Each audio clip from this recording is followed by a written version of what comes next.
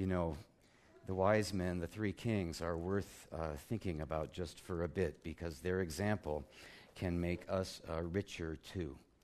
They got Christmas right, if you think about it. It's one reason why they call them wise.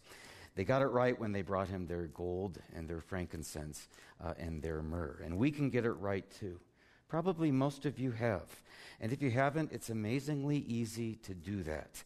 And when you do, you quickly learn that you can't outgive him. And so you keep on getting it right.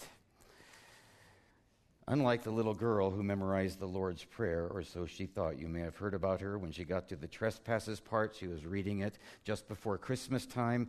When she got to the forgive us our trespasses part, she said, forgive us our Christmases, as we forgive those who Christmas against us.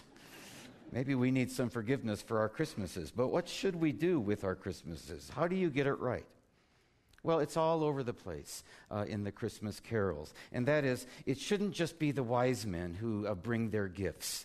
Not surprisingly, it's in the carol about the wise men, as with glad men of gladness, men of old, as they offered gifts most rare at that cradle rude and bare, so may we.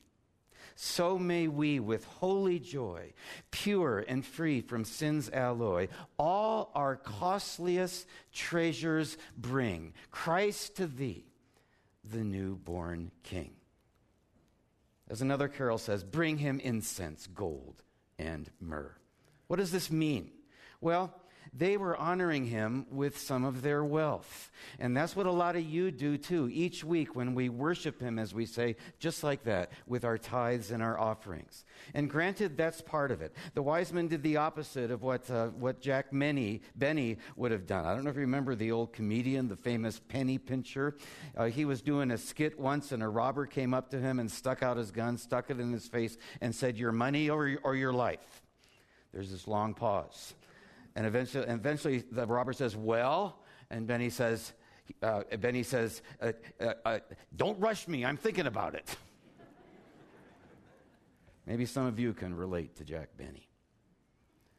What we do with our wealth tells us a lot about our true God. At least it did with him.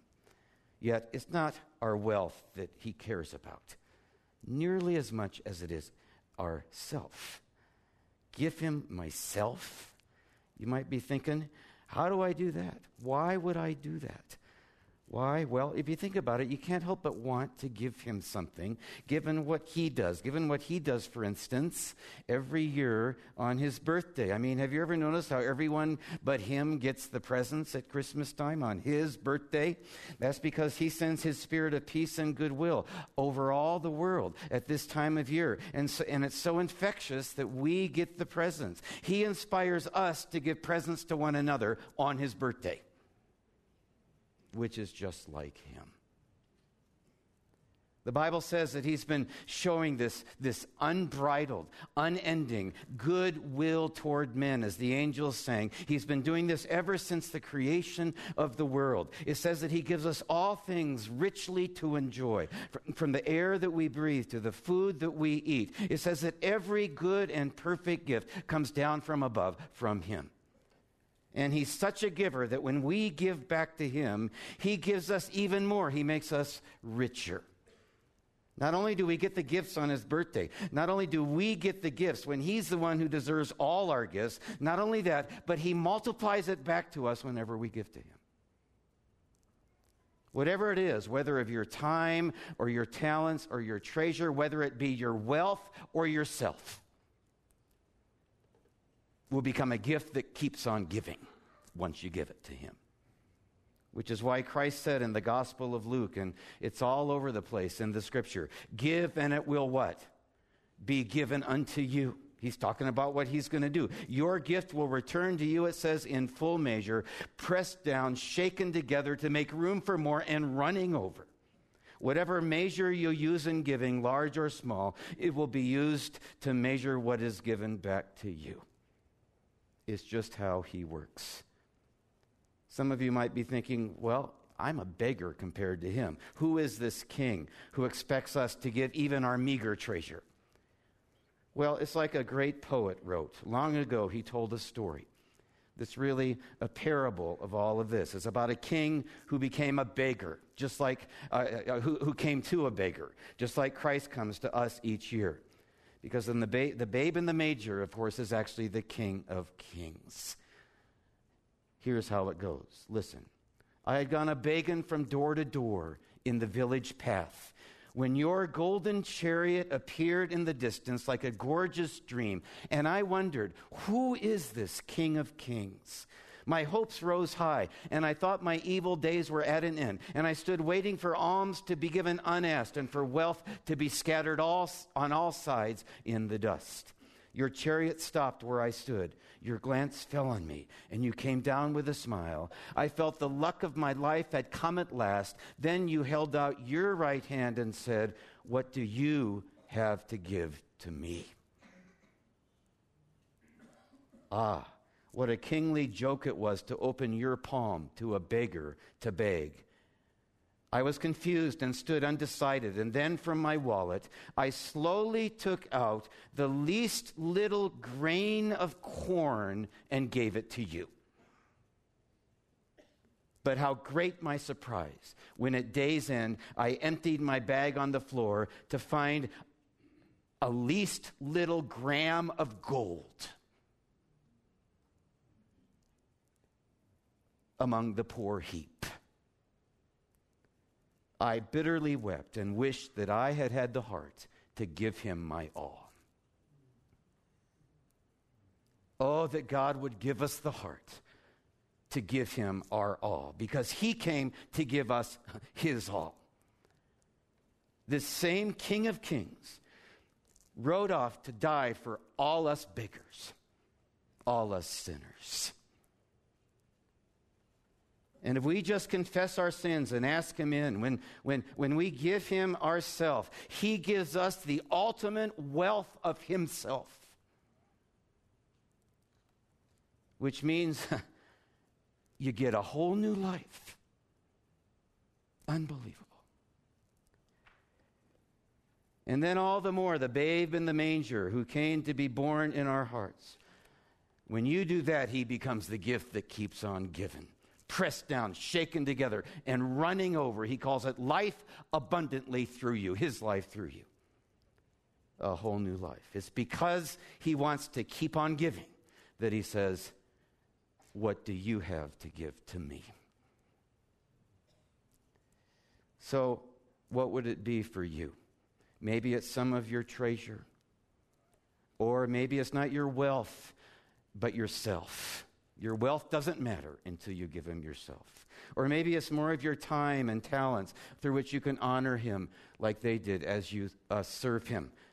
Like the drummer boy did. Remember him?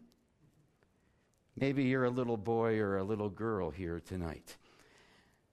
What could you give him? Well, here's what another little boy gave him. Think about what it might be for you as you listen. Come, they told me. Pa-rum-pa-pum-pum. A newborn king to see. Pa-rum-pa-pum-pum. Our finest gifts we bring. Pa-rum-pa-pum-pum. To lay before the king. Pa-rum-pa-pum-pum. So to honor him. Pa-rum-pa-pum-pum. When we come. And then it goes on to say, little baby. And you could almost clap to it. You could do that. Why don't we do that together? Let's give him our applause. Let's clap for him, shall we? As practice for what we'll do once we leave here. Ready? Hold it. Little baby. Come on, kids. Show us how to do it. Let's join the drummer boy. Clap for him like you mean it. Clap out. Pa-rum-pa-pum-pum. Ready? Little baby. I am a poor boy too. I have no gift to bring that's fit to give the king. Shall I play for you on my drum? This time, instead of clapping, I'll just pause after the last few lines. And as I read on, look at what the wise men are doing up there on the screen. And ask him what he wants you to do. What is your pa-rum-pa-pum-pum? Ask him to bring it to mind. Mary nodded. The ox and lamb kept time. I played my drum for him. I played my best for him. Then he smiled at me. Parumpa-pum-pum. Me and my drum. You can be sure that that smile meant the world to that poor little drummer boy. It made him so much richer. And the babe in the manger ended up meaning the world to those wise men after their long journey. Their hearts were filled to overflowing, so much so that, as you just heard read, it said they rejoiced exceedingly and with great joy. And they came away richer too. And so can you. How do you get Christmas right? It can start by just giving him a little of your time each day by reading his word. Give him your time, or by helping someone in his name. Just do whatever God tells you to do. Parumpa-pum-pum. From the heart. Starting with giving him yourself. And he'll give you his wealth. Yes, as they offered gifts most rare at that cradle rude and bare, so may we, with holy joy, all our costs, pure and free from sin's alloy, all our costliest treasures bring Christ to thee, the newborn King. Amen.